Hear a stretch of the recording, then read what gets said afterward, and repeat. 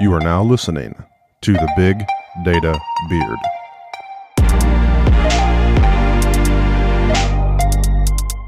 This is our podcast where we explore the trends, technology, and talented people making big data a big deal.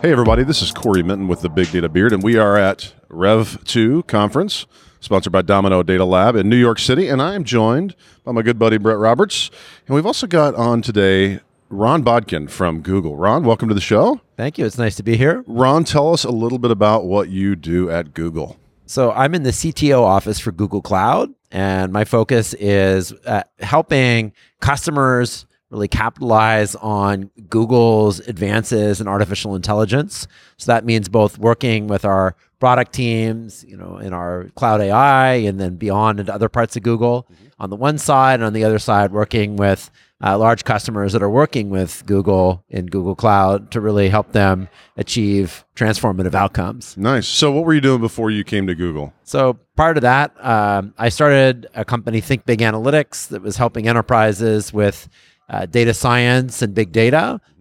Grew that. We were acquired by Teradata and led that as a business unit inside Teradata. Okay. Nice. So you've clearly been in this big data and AI space for a while. What's your take on the current state of AI in industry?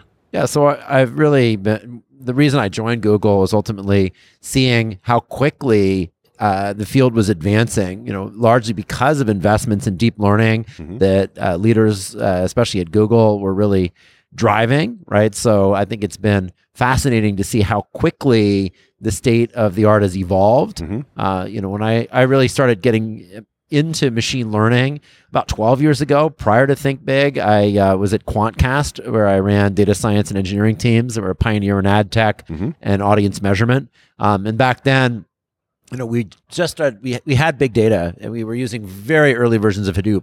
Probably we were the first people to put Hadoop in production because we were crazy enough to do it before Yahoo dared to do it. Yeah. But back then, anytime our data scientists wanted to implement an algorithm, and these would be today what we think of as, simple small algorithms like matrix factorization or SVM. Well, you'd have to read the paper, and then you'd have to carefully code an implementation and debug it. It took weeks to try out a single algorithm on a data set, right? And so it was slow. Yeah. Nowadays, of course, we think, that's so antiquated. Simple algorithm like that, you can just go find it on GitHub, 5 different implementations, pick your favorite language, and off you go. Yeah. You could try 3 of them out in the morning, right? So that's been game changing. Yeah. But then, beyond that, right, the evolution from, hey, we just need to get one giant machine with as much memory and CPU as possible, to a world of, hey, we really can use a cluster to train a large-scale deep learning model has been a big change. Yeah. Right. And likewise, one of the things that I really appreciated last year, OpenAI put out this nice analysis of how much compute has increased in some of the state-of-the-art deep learning AI models, right? And over a 4-year period, about a 300,000x increase in computation, right? So doubling every 3.5 months, right? So like far faster than Moore's law ever operated, doubling every 18 months, right? And so I think clearly we're seeing that maybe it's sort of catching up on how much we can use the power of more computation to extract more signal out of the data. Yeah, absolutely. So what is the office of the CTO at Google thinking about these days? Like, what are the things that are keeping you guys busy and up at night? Well, I think it's a big range in the sense that the evolution to cloud in the enterprise is a big deal, right? And I think there's this interesting disconnect that digital natives, sort of like the consumer side of Google, which has been leading the way, and similar companies have been in the mindset of cloud and what it means for years, right? Whether building your own or more and more, like the Snapchats of the world saying, hey, we don't need to go build our own cloud. We're going to use one from Google, right? And maybe some other clouds too. But the point being, now the enterprise is getting serious about it. And, it's gone from, 5 years ago, enterprises were toe dipping in cloud and sort of like, can we test this out? Now the conversations are like, how do we move our SAP workloads over to cloud? How do we think about moving off of Oracle onto a more modern database, right? Those kinds of conversations. How do we think about building a cloud native architecture So our applications can run well in multi-cloud and in a hybrid scenario where we're going to have, for example, at a retailer, we're going to have compute in the store, but we want it to work well with our cloud infrastructure and have a common control plane, right? So those are some of the types of things, as well as, of course, like how do you really think about leveraging the value of your data, getting more of it and using it to drive value in AI, right? So those are all big things that we think about. Yeah, it's interesting to me when I think about the big data industry. So much of what is being done today feels like it was what Google was doing 3 years ago, right? If we think about you talked about Hadoop, right? Well, it was born from an idea that originated in the Google world. So I'm curious, how is Google taking this advanced knowledge and advanced awareness of technology trends and ways to solve problems? How are you making that consumable for your customers of cloud? Well, a big thing is, we build high quality managed services that make it easier to consume, right? So like having spent many years helping customers bring Hadoop online, the amount of effort of getting everything configured, getting it tuned, getting it working, and then like how do you keep it up to date? Because nobody knows how the workloads are going to evolve once they start scaling. Yeah. And then, in a classic Hadoop environment with fixed infrastructure, it's always like, wow, we have to think about what do? We have the wrong machines. And we just spent all this money and we've got this 3-year amortization we want to go through, right? So in cloud, it's a lot easier, right? And I think, part of it is, again, Google had to build these massive scale capabilities for our own purpose, right? So I think it's underappreciated, for example, BigQuery, right? So when we talk to customers, I was talking to a customer, large scale computation, migrating over from, another cloud. And they were saying, well, like, now you're telling me that we can just put all our data in to BigQuery and we don't have to worry about usage patterns. We can just let people query it and it's going to work fine. Like we don't have to like carefully lay out and design and limit access because we'll create hotspots. We're like, no, right? It's really designed. We have the network, we have the capacity. You can really have this beautiful property of having the data accessible to everybody. You can even share it with others, and it works really well because of the architecture we've built, right? And it's interesting, like the CTO of Demandbase told me that when they moved from Spark to BigQuery, they saw about 4 times increase in productivity for the data science experiments just because of that ease of access to data, right? It's not like sitting there waiting for Hive and hoping that the cluster doesn't craps out on you, right? And in fact, it's interesting when I found I've done some amount of work on Google's internal systems, and in fact, there's a lot more queuing. There's a lot more resource contention. The nice thing about the Google Cloud environment is actually, you can, since you're paying for access, you can sort of more effectively get the resources you need, right? Absolutely.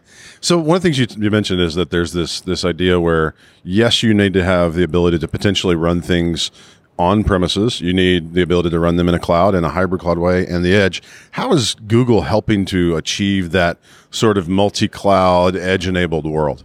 Yeah, so a couple of things, right? One big thing, we've put a lot of investment into what we now call Anthos, which is open source, a set of open source technologies to make it easy to run cloud native services in different clouds as well as on premises. So that includes GKE, which is a Kubernetes environment on premise as well as in cloud.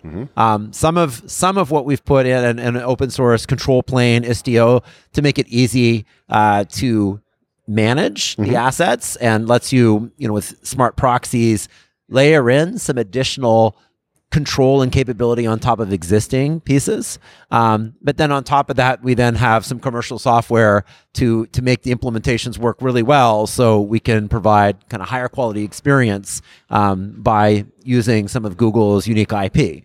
Right. So we're doing a lot there. And, we feel like Kubernetes was a great example. All the learnings we had around how we run massive scaled clusters with Borg, we said we're going to do the next design around how we'd like that to look for the future. And, putting that in open source, it really took off, and it's ultimately become a standard across clouds and more on-premise support because of that, right? So we feel like the next iteration is expanding that surface area, right? So that's a big deal, right? That Anthos approach. The other thing on Edge, we also are, in addition to, of course, it could be deployed into a variety of environments because Edge can mean a variety of different things, right? We have other parts of Google that are invested heavily, with Android doing a lot around mobile and unique capabilities. We have, ML kit to make it easy to deploy models to phones. We even rolled out specialized AI hardware. So we have TPUs in the data center, but we now have edge TPUs, which run on tiny amounts of power, can be run out on the edge, whether it be on a camera or a phone, right? Yeah. And, typically you see 100 times faster time to compute a model, for example, on a computer vision model versus a traditional mobile CPU, right? So there's a great demo we did showing a camera tracking people's faces and gaze of their eyes, and you get more and more people coming into the frame, and the edge TPU can keep up with like a dozen people looking around, whereas you see a CPU struggling with one, and you get beyond one and just can't handle it, right? So it's a great example of the difference in bringing that kind of specialized power to bear. So I do want to double click on that just for our audience. Can you go into the differences from the hardware standpoint between a TPU, GPU, CPU, and kind of why that is so impactful, and how's that helping Google? Sure. So a TPU is a specialized accelerator chip that's designed just for deep learning, right? So it turns out that deep learning, when you get behind it, it's a lot of matrix operations. So you have a massive amount of matrix multiplying adds, right? And so typically you're feeding large batches through a network. And so you can pipeline at large scale a lot of these computations going through and get a lot more throughput by calculating them in that kind of pipelined way with a very specialized design, right? Okay. Whereas a CPU, of course, is a general purpose architecture, can do anything, but it's not especially optimized for doing these kinds of deep learning calculations, right? Matrix multiplier, stuff like that. Okay. Yeah. So, I mean, some of it is, there's also benefits in terms of having, for example, specialized lower precision math. It turns out that for a lot of deep learning applications, you can have fewer bits than you need for a general application, right? You look at things like 8-bit integers are often plenty to handle deep learning problems, whereas people are often using 32, 64-bit floats for other purposes, and that's a lot more costly, right? So it's specialized. CPUs on the other extreme is completely general, but much less efficient. And GPU is interesting because GPU has some of those elements. It has a lot more parallelism than a traditional CPU.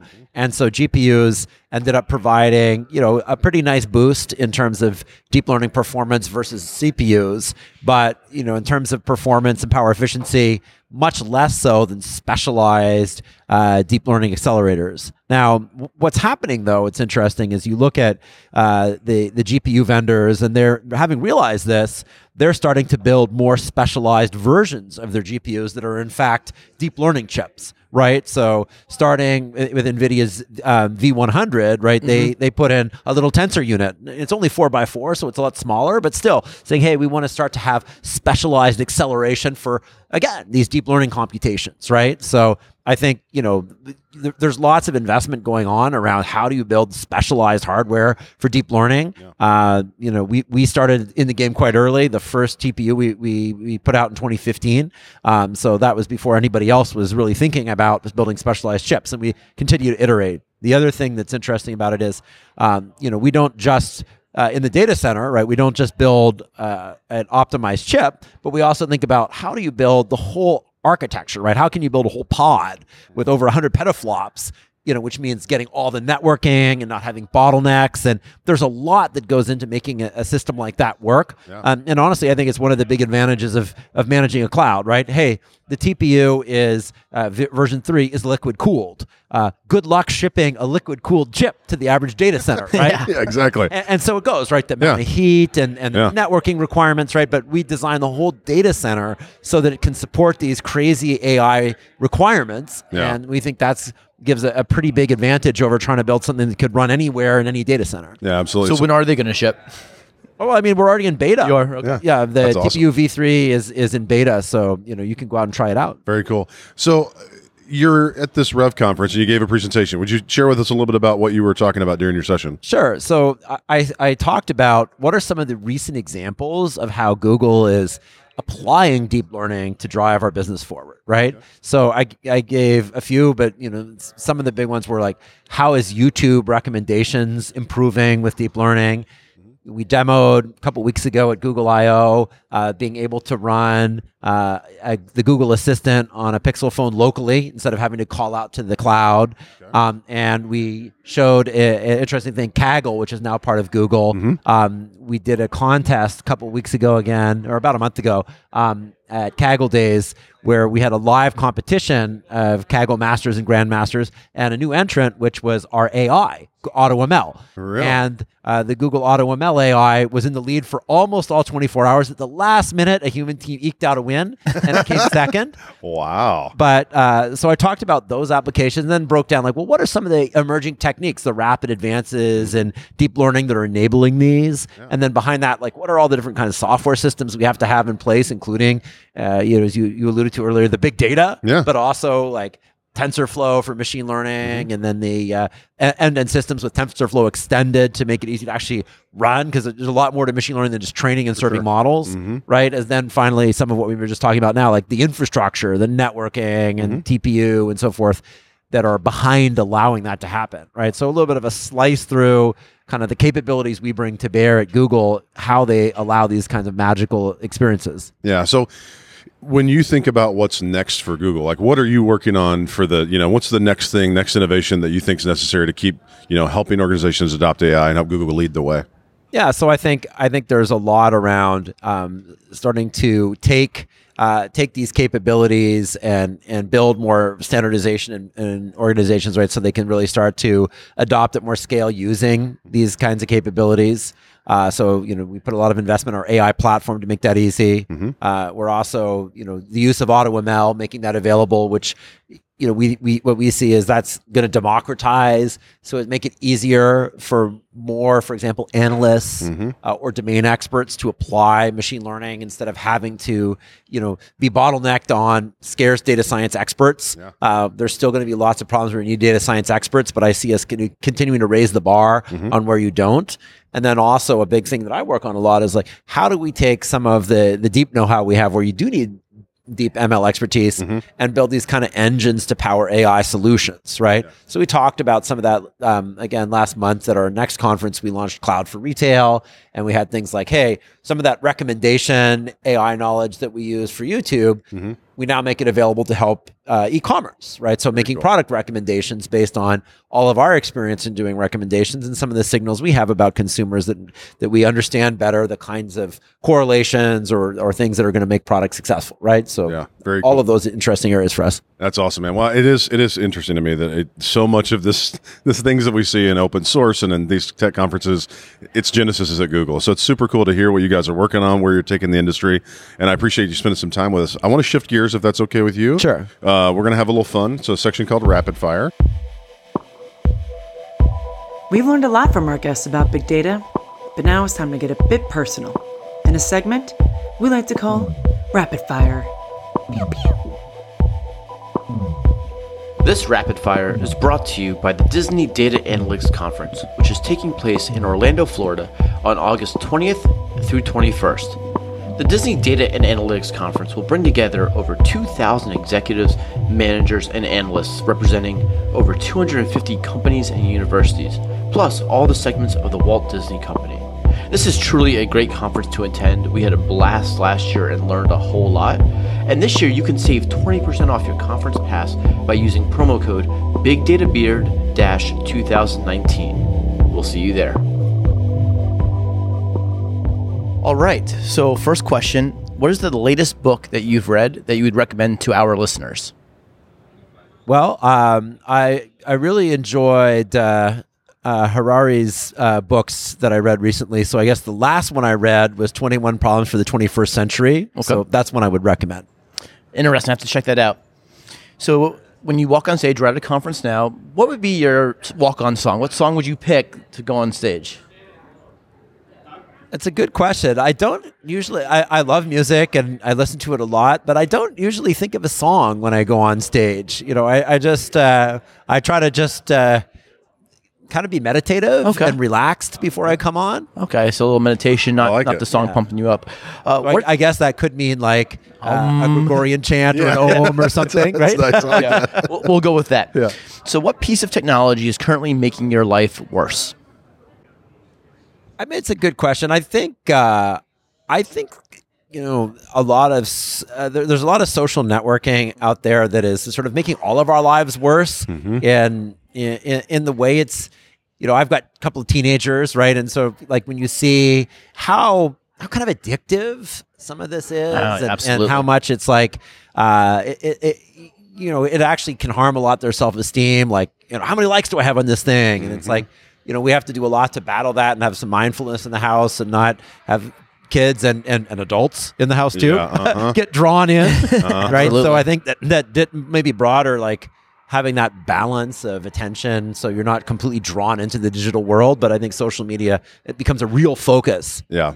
That's a great I answer. agree. Put the phones down, people at home. Like, just stop it. I agree. No, I like that. Talk to each other. So, what's your biggest personal money pit right now? Money pit. It's probably travel, right? We end up doing. It's a good one. Yeah, we end up doing try to do a lot of travel. I mean, I guess we said, hey, over the maybe 5 years ago, we realized our son, who's now a junior, and our daughter, who's in 8th grade, don't have that much longer to be at home, and so being able to take money and go on fun vacations. Like, last summer we did a cruise on the Rhine. Very cool. As a family, that kind of thing. It costs money, but it's a unique time in life when you've got kids at home. Absolutely. And so, it's certainly a place that I'm glad that we're spending money, but it costs money. No, Absolutely. That's a great. good one. I think that's the best money pit. Yeah, no, absolutely.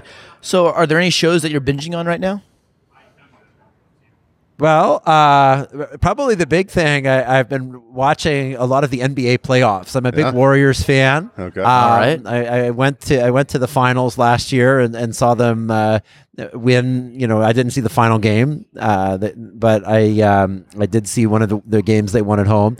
And I've been watching a bunch of NBA leading up to the finals. It's crazy that this is the 5th year in a row that they've been to the finals. That's right. Mind blowing. The last time a team did that was the Bill Russell Celtics in the 60s. I'm a Celtics fan from Boston, so we did not make it that as far as the Warriors this year, but we still have the Bruins. Yeah. We're looking good with the Bruins right now. But All right. no one's ever going to match those banners in Logan Airport for the Celtics. It's so impressive. Terminal C in Logan Airport. They actually have to add on to it for all the banners we have. We're going to hopefully, knock on wood, one more only city to get 3 wins in 1 year. So looking forward to that. And then lastly, where's the next interesting place that you're going to? So let's see. The next interesting place I'm going to, next week I'm going to Kirkland, but that's not really that interesting. Washington, which is not, I don't think it's that interesting. Sorry to our friends in Washington State. It's a great state. I used to live in Seattle, so maybe that's why I don't think it's that interesting. That's right. You're over it. I'm over the so- homeless in there. It's just insane how many people are just everywhere on the street. Like, you can't get away from it. It's insane. I mean, San Francisco's worse though. Is it? Oh, yeah, Yeah. You're probably right. It's nice weather, though. It is nice weather, and it's nice to live in the Bay Area, but certainly some work to do. I mean, I just got back from Amsterdam, which was cool. That's a great time. So maybe we'll count that as honorary. Just happened, so There you go. That's Close awesome. enough. Well, it's been super fun to talk with you, Ron, about the things that Google is doing to help advance AI and advance AI in the enterprises. So thanks for being on the Big Data Beard. thank you. Nice to be here. Thanks for listening to the Big Data Beard podcast. The music from this episode is by Andrew Bell. Check him out on iTunes or Spotify.